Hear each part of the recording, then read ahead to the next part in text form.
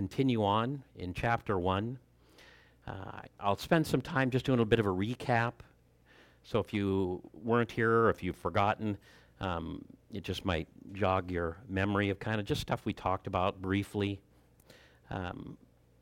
We ended up finishing off last time at the end of verse 11. So when we get going this morning, we're going to take it up in verse 12. Now, last time I talked out of Timothy, I said Timothy was a teenager when he first met Paul. His family lived in Lystra. He was a Galatian. His mom and grandma, they were faithful Jewish women. They had taught him the Old Testament scriptures. And when Paul came to Lystra for the first time, that's when they became believers. And then Paul came back a second time, and he invited Timothy to come with him. And that began this discipleship of Timothy under Paul, really for the next 13 years. He was discipled. I mentioned that Timothy was very active in Paul's ministry, that Paul refers to him as his fellow worker. I think that's important because it tells us something about Paul, that he was humble, that he was about team building, and that Timothy was a trusted and integral part of Paul's ministry work. I also talked about how Paul was frequently on the move, and those that worked with him, that were with him, like Timothy, would have been on the move as well. Now, the places where Timothy ministered were consistently places where Paul had just been or Paul was on his way to. This going ahead or staying behind was apparently a distinctive characteristic of Timothy's ministry. And what was Timothy's ministry? What did it look like? Well, he was an encourager. He was a supporter. His role was often about keeping the church on track, keeping Jesus the main thing. So we know why Timothy is left in Ephesus. According to 1 Timothy 1:3, it was to stop those whose teaching is contrary to the truth. He was there to correct the problems that had worked and were working their way into what was being taught there. And he was there to establish a strong leadership, a leadership that would be equipped to take over when he left. I mentioned last time that Ephesus was dark, and it was a difficult place. And that Timothy had reached this breaking point. He was ready to throw in the towel and walk away from that church. He was under personal attack, and false teachers were taking these believers out of their liberty in Jesus Christ and their freedom in Jesus Christ and moving them back into this bondage of legalism. And just a quick point here, there's a difference between legalism and just having high standards. We can often accuse people with high standards as being kind of legalist. But that's not the case. Having standards, high standards, is a good thing. Being obedient is a good thing. But having standards and keeping them doesn't make us a legalist. What happens is we step into legalism when we think that the things that we do are going to make us right before God. But it can be a very slippery slope. High standards are great, but the moment we start to compare ourselves to others, and we can do that, who might be, we might see as having a lower set of standards, we can fall into a trap of starting to feel like we're superior. We can start to think we're better in God's eyes.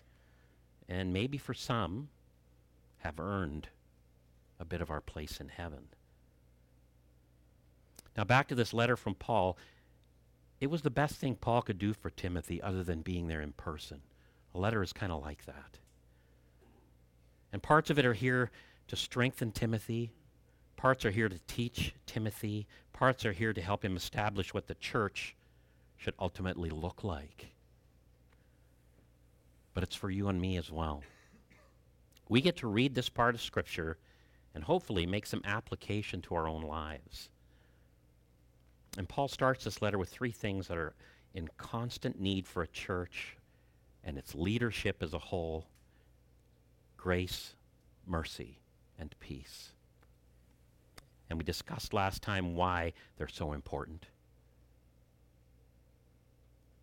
You can't lead and you can't go out and minister with having that grace, mercy, and peace carried along with you. And we finished off talking about the law and how it reveals our need for our Savior. Romans 8, 1:11. There is therefore no condemnation for those who are in Christ Jesus. Paul says then at the end of verse 11 that he was entrusted with the gospel of the glory of the blessed God. And Paul knew that he had a responsibility to preserve and guard and teach that gospel. And not just in the easy places. And he wants Timothy to see that he has that same responsibility and accountability to God. So let's read verse 12. I thank him who has given me strength, Christ Jesus our Lord, because he judged me faithful, appointing me to his servants. To his service. You know, as I read through letters like this, because this is more of a personal letter to Timothy, I always I picture things in my mind. And I picture the writer being there in person. So for me, I see Paul kind of sitting across from Timothy, speaking to him one-on-one. And all around, I picture this dim background. And in this dim background is this Ephesus church. And us, listening and hopefully learning. And here at this point, Paul reminds us where our Christian strength comes from, where our strength to minister comes from, where the strength to serve comes from. And it comes from Jesus. It's so simple. Yet it's something we seem to all need to be reminded of on a daily basis. I know I do. Every day. And why do you think that is? What is it about me? What is it about any of us that we can be so determined? I got to tell you, sometimes I'm pretty determined to stand and act on our own strength. And maybe determined isn't necessarily the right word or the best word here. Determined almost makes it sound like we're aware that we're doing it. When most of the time, I don't think we are. I'm not. I usually figure it out after the fact. You know what? I was brought up really to depend on me, depend on myself, trained by a secular world to be independent, to be self-made, to be self-reliant. So for me, when I became a Christian, you know what? I just naturally go back to that original programming I have, to stand on my own 2 feet and do whatever needs to be done, even if it's God's work. And I can make excuses. You know, why would God want to get involved in the little details in my life? I can have the little details. And I think, you know what? God wants a take-charge guy. Doesn't want a whiny little wuss. But the truth of the matter is, whenever I have stood on my own strength, I have inadvertently excluded God from the situation. And the results have either been failure for me or for someone else that's caught in the crossfire. Now, do you know what the Bible says about self-effort? In Psalm 60, verse 11, it says, "The help of man is useless." Ouch. So self-help is really kind of out. 1 Samuel 2:9 says, "For by strength no man shall prevail." And Psalm 33:16 says, "No king is saved by the multitude of an army. A mighty man is not delivered by great strength." Wise words. But that doesn't seem to stop me from going it alone.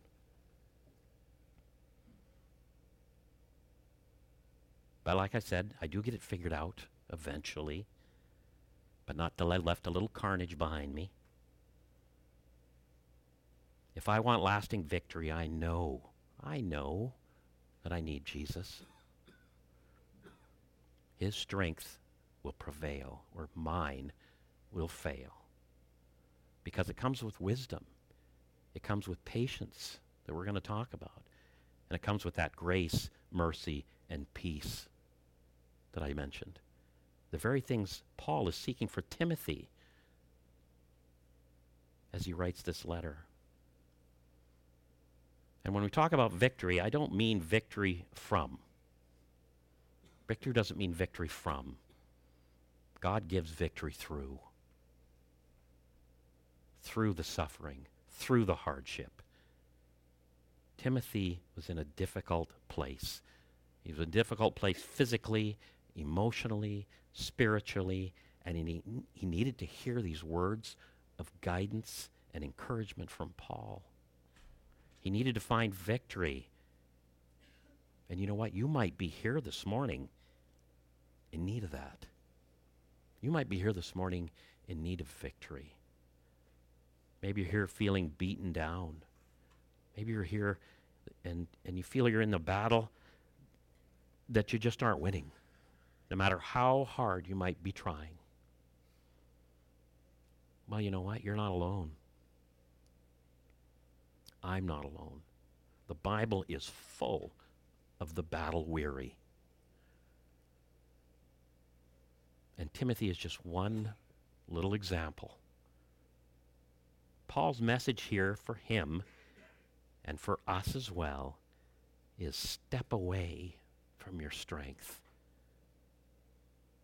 There's no real victory in it if we don't.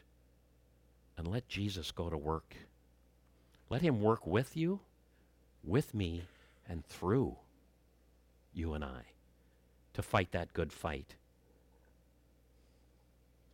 And one other thing, feeling beaten is not a loss. We think it is sometimes. We feel like it is sometimes, but it's not a loss. It should be our rallying cry. Fact is, when we feel beaten, we finally do the right thing and we call for help. Call for that help we should have sought right from the start. You know, I look at the world right now and there's this epidemic of panic and fear and hopelessness and desperation. They, the world, are seeking answers. They're seeking relief. They're seeking wisdom. They're seeking a savior. And they're trying to do it all by the power of their own hands, in their own might. And it's for nothing. It's for naught. And if you and I go through our Christian walk and neglect the strength of Christ in these everyday battles that we're going to have, we're going to find ourselves just as hopeless and just as powerless as they are. So be like Paul. Seek the Lord for strength.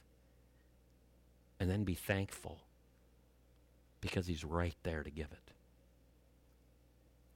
Now, Paul goes on to say here that he was judged or counted as faithful. Some translations say trustworthy. Paul was counted as faithful or trustworthy by Jesus and appointed to this service. What does that mean? It means that Jesus invested in Paul because he knew that Paul would be faithful. And you know what? When I read that, I can't help but wonder if Jesus counts me as faithful.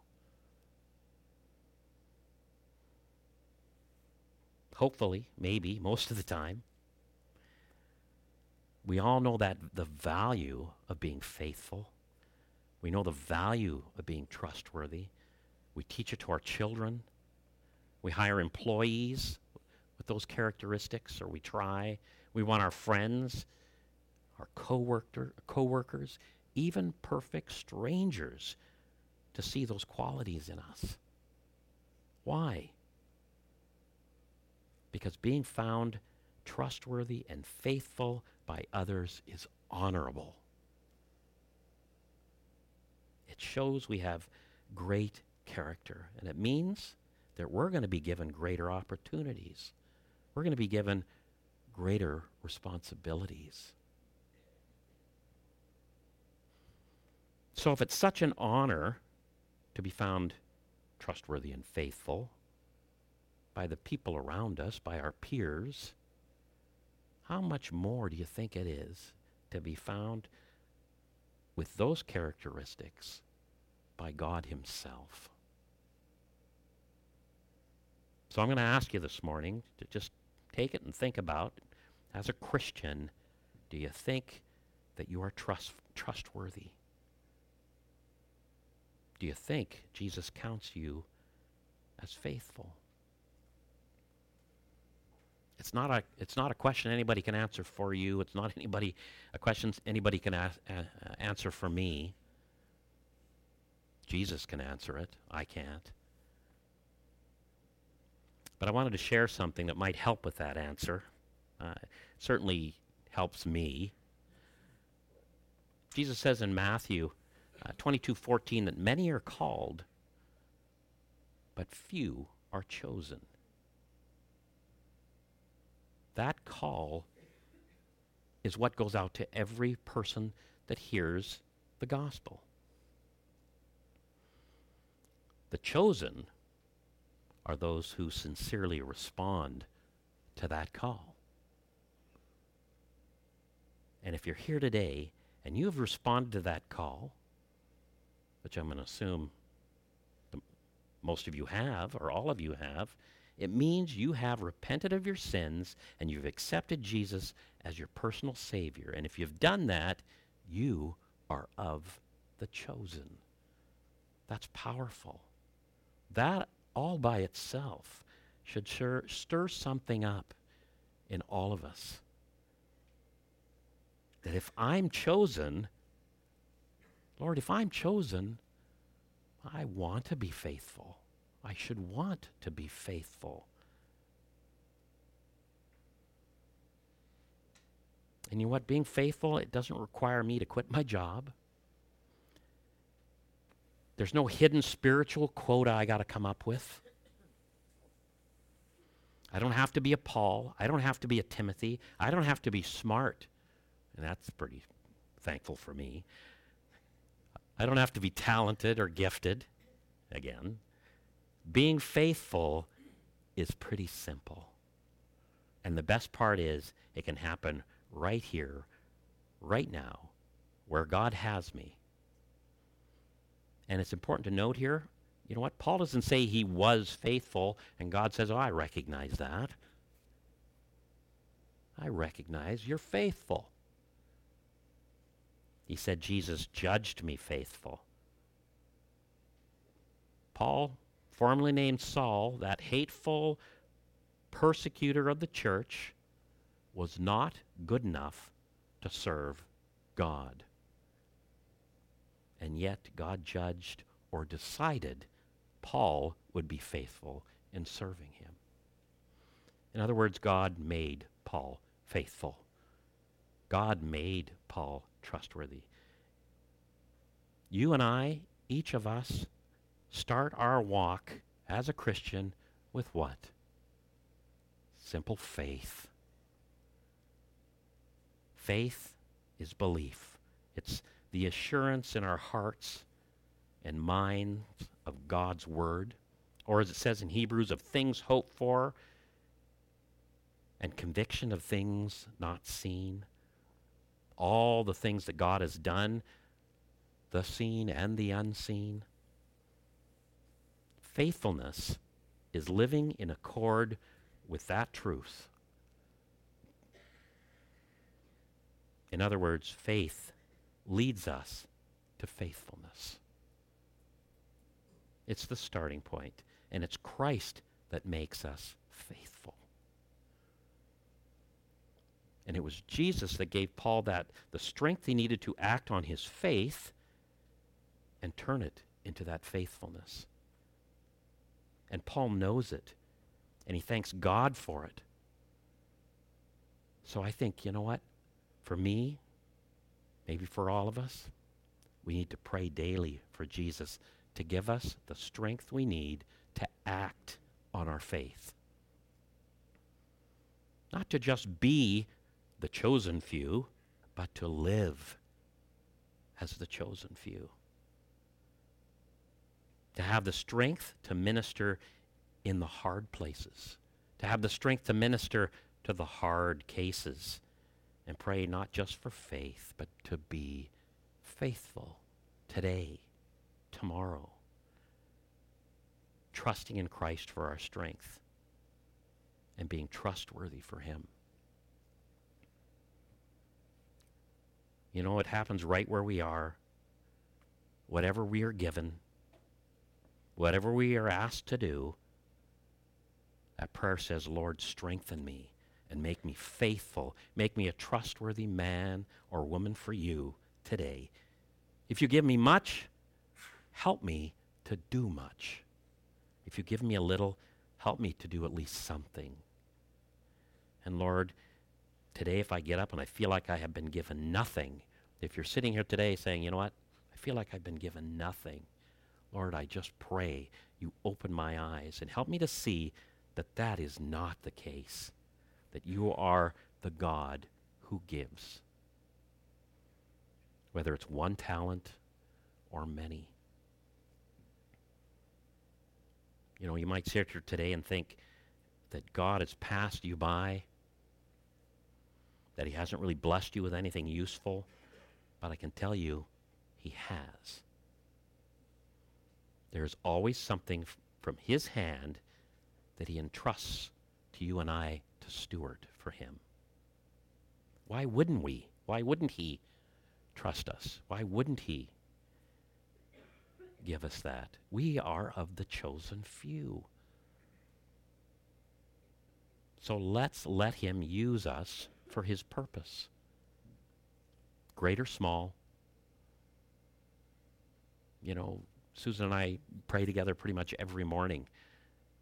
And we pretty much always pray, Lord, whether you want to use me today for something great for you or something small for you today, I don't care. I used to want the great things. But now it's like, you know what? Even if it's something small today, use me and be glorified through it. You and I have kingdom resources to draw from right at our fingertips. All we need to do is ask, and we will find, seek, and it will be given. And as we invest in Christ, we invest in His kingdom. And subsequently, more is going to be given to invest. Psalm 34:10 says that those who seek the Lord lack no good thing. Start seeking. Now you might be thinking, that's all fine and dandy, Ken, but I have lived a pretty bad life. A life that I'm sure precludes me from being used by God for anything meaningful. I have too much history. I got too much shame. Well, let's listen to what Paul says.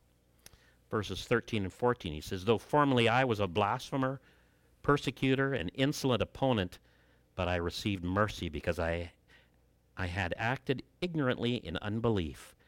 And the grace of our Lord overflowed for me with the faith and love that are in Christ Jesus. You know what? You and I can fill in whatever our own sin testimony is here. Paul was a blasphemer and a persecutor. I know I have my own. I'm sure you have your own. This was the guy that watched and approved of Stephen's execution. He went on to ravage the church, yet he says that the grace of our Lord overflowed for me. The NIV says, poured out on me abundantly with faith and love that are in Christ Jesus. This Paul, with all his sin and his rude, disrespectful disobedience, is shown this exceedingly abundant gift of grace, and the result is faith and love. And this grace which was imparted to Paul wasn't just based on his word, wasn't just based on Paul saying, oh, this was done for me. It also manifested itself for everybody to see. How? By the transformation, this recreation of Paul from who he was to this man of faith and love that he became. He went from a product of hate and persecution to a product of Jesus, a product remade in faith and love. And if Paul can become this new creation, what he's saying here is so can you, Timothy, when you're under this stress. So can anyone. That's the point. So stop believing the enemy. Stop letting the enemy run the show. In Christ, you and I are that new creation, and we need to believe that. And then we need to start living like that. Paul says in verse 13, he says, formerly I was. I think those are two strong words. Formerly I was. In Christ, we all say those same words. Or actually, pre-Christ, we can say those things. As a product of Christ who lives in you and me, we can now exclaim with excitement, it is no longer I who live, but Christ lives in me, and I am part of the chosen few, and that's pretty amazing. You know what? In a couple of days, we get to start a new year. Let's take that truth into the new year. Let's pray for faithfulness and see what Jesus can do.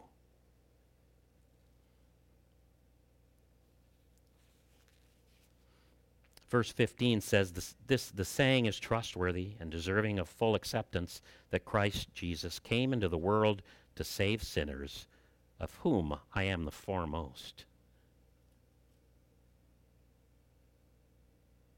I can't really put into words for me how important that verse is. Paul doesn't say that Jesus came to save some sinners, but he came to save all sinners. The only thing that can disqualify anyone from that gift of grace is the rejection of the Lamb of God as our Savior. That's it. And it brings me to my favorite verse.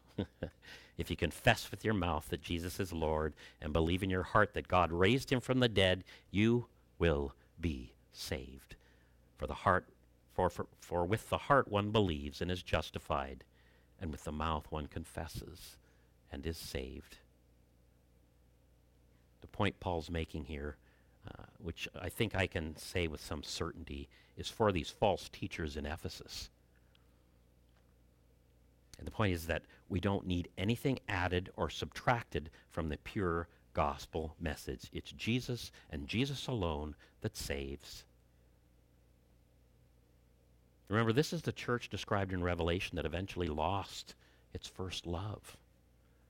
The truth is, if a church becomes distracted, if we become distracted, If the teaching becomes a watered-down message with Jesus as kind of an afterthought, if false doctrine is introduced, then this exceedingly abundant grace that's given through Christ becomes watered down as well. It becomes weakened. It becomes altered, which then means Jesus is watered down and weakened and altered, which means he becomes less important to the message and then becomes less important to us and to our hearts. And the result will inevitably be that our love for him will begin to grow cold. Why? Well, because how can we be in love with someone that we don't have any reverence for or respect for, that we spend no time with, and ultimately have no real need for? Timothy's role in this church would come down to a matter of life and death for these believers. Either believe and stand on the truth, or perish. It's no wonder Paul wanted him to stick around. Verse 16 says, "But I received mercy for this reason, that in me, as the foremost, Jesus Christ might display his perfect patience as an example to those who were to believe in him for eternal life." What's he talking about? Well, I think he's saying in no uncertain terms is that if we truly put our trust in Jesus as Savior, if you truly do that, it doesn't matter what you've done. It doesn't matter what I have done. We can be the foremost of sinners, and Jesus will save us. And then he will use that redemption for his glory, for a testimony. Jesus will take the worst of the worst, and he'll transform them right in front of our eyes, just so that we can go, wow, that's amazing. And it's encouraging. And there's something else that jumps out in that verse for me. As Paul talks about Christ's perfect patience. Something I don't possess even close to having. I think the older I get, the less patient I get at times. If there had been anyone that the risen Jesus could have rightfully poured out his wrath on, it was Paul, or rather Saul. Jesus had every right to take Saul out. And I'm pretty sure the early church would have been thrilled by it. But thankfully, among all the other righteous attributes of Jesus, we find this perfect patience. And we should be ecstatic. We should be overjoyed that that is a part of who he is. That he will wait patiently, that he will bide his time to intervene in the lives of the unsaved. Just the right time, just the right place, the Lord will act. And yet, not everyone is saved in the end. We know that. But perfect patience gives us hope for our lost. Those people maybe in our families or friends, people we know. That perfect patience gives us something to hang on to for them. There's always a part of me, though, that sits ready to be taken home. I'm rapture ready. I'm ready to go tomorrow, honestly. Bring it on. But you know what? I know that deep down in my heart, sometimes really deep in my heart, that the longer Jesus is patient, the more souls he's going to touch and bring back to God. That needs to be important to me because it's important to him. And I see that as kind of a litmus test for me as a believer. Because there are some people, if I'm perfectly honest as I sit up here today, I just as soon were left out. And I'm sure Paul would have been on that list for some people. Just imagine for a minute, you are one of the new converts to Christianity around the time of Paul's conversion. He likely would have persecuted someone you knew in his old life, perhaps even to their death. Perhaps he jailed your wife or your husband, separated you from your children. And then one day, this man that you have come to hate in your heart for the things he's done, the things that have torn apart your life and your family, and he walks through those doors into your church. And then you learn that Jesus has personally called him, has spoken to him. And your faith says, you got to forgive him. And not only forgive him, but actually listen to him and learn from him. And it's those times in our lives, just like that, that we have to seek the transforming power that was displayed in Paul for ourselves, for me, to move from hate or strong dislike into what Paul refers to in verse 14 as the grace of our Lord overflowing for me with the faith and love that are in Christ Jesus. Because I can tell you, it ain't possible without Jesus. We can fake it, but only for a little bit of time.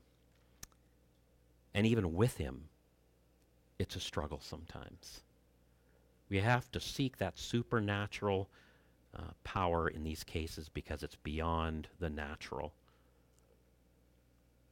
So here we are. Paul has laid out all of this for Timothy. He's laid it all out for this church in Ephesus. He's laid it out for you, and he's laid it out for me. Paul summarized his life.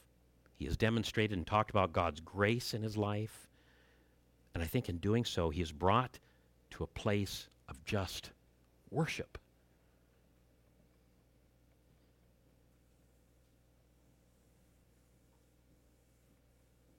What God has done for him, who he has become, and what he has been honored to do for his Savior, I think just wells up in Paul, like it does in us at times.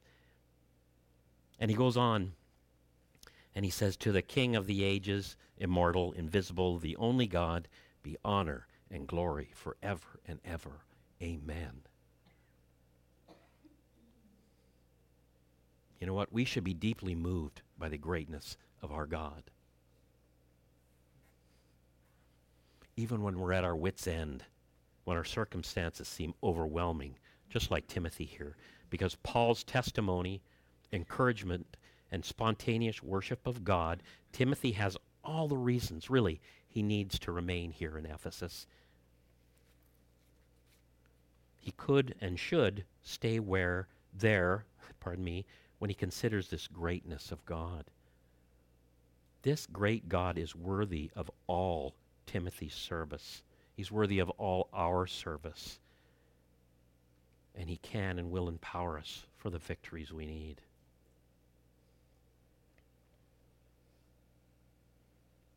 Verse 18, we're almost done, guys. Paul says, this charge I entrust to you, Timothy, my child, in accordance with the prophecies previously made about you, that by them you may wage a good warfare. Paul had raised Timothy up, discipled him for 13 years, trained him up, developed a bond that was like this equivalent of a father-son relationship. He invested in him in every way to train him up to be strong and to be a faithful man of God. The idea then is that in the absence of Paul, Timothy would be able to stand strong in Christ on his own. That's good discipleship. But now Timothy is coming to a crossroad, I think. And Paul is tough on him. Says, this charge I entrust to you. But he's loving. And what he's saying is, don't quit, Timothy. Stay and fight the good fight. He's given Timothy all the reasons to stay, and now it's up to Timothy. It's not a salvation issue, it's a battle issue. And it's one I believe we're all going to face or have faced at some point in our Christian walk.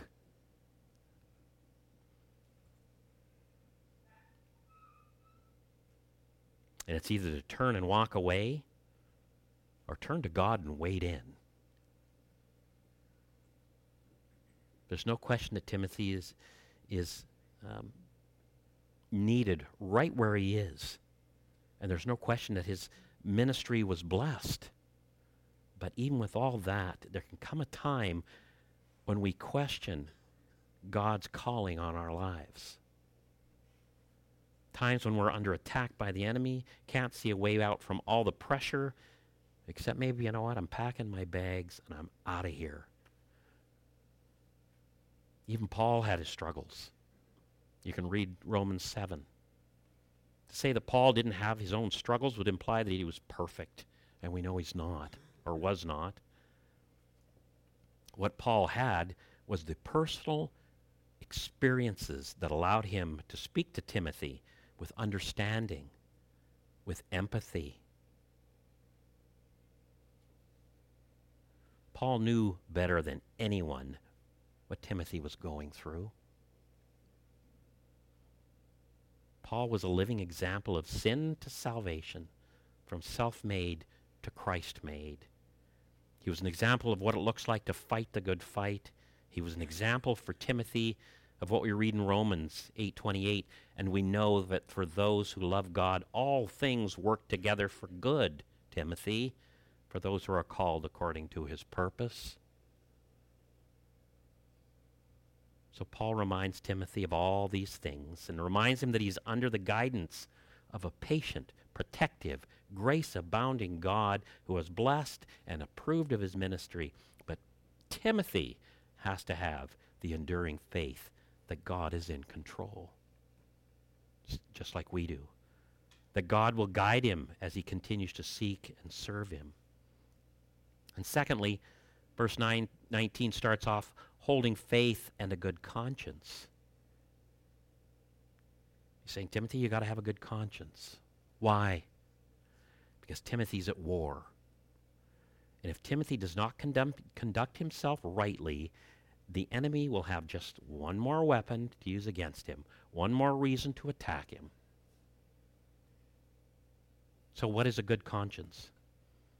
It isn't just a conscience that approves us, but one that approves us because we've been doing what is right. It's connected to good conduct. When we lack good conduct, we don't have a lot of solid footing to stand on when we're dealing with others. The do as I say, not as I do method isn't the best way to go generally in life, but it certainly doesn't work when you're trying to minister.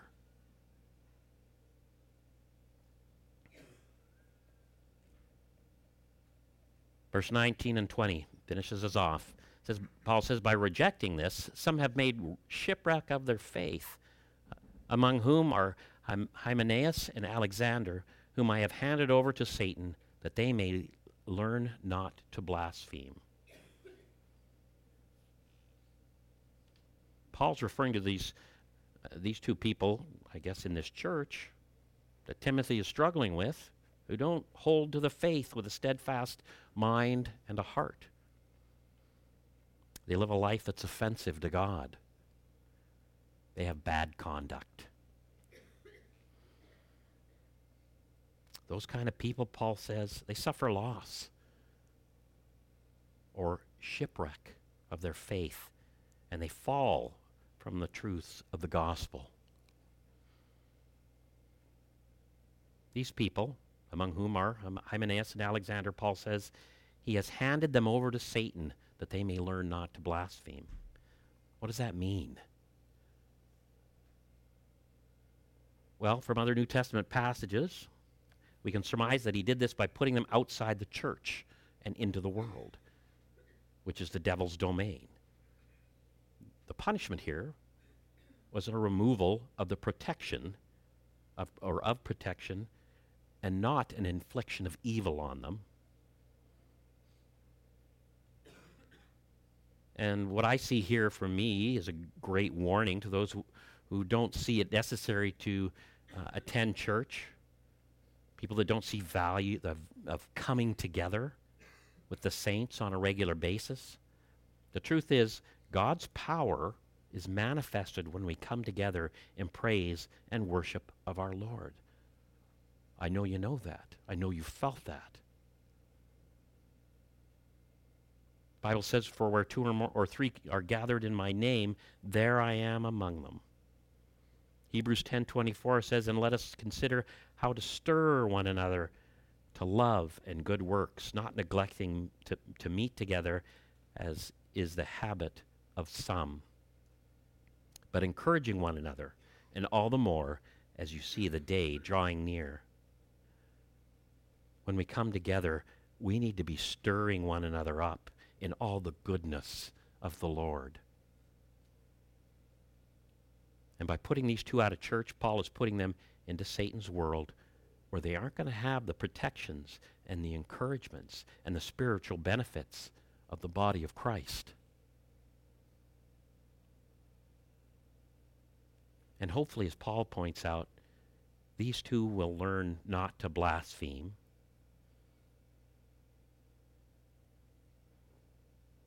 So Paul has laid out a number of reasons for Timothy to stay right where he is and continue his work for the Lord.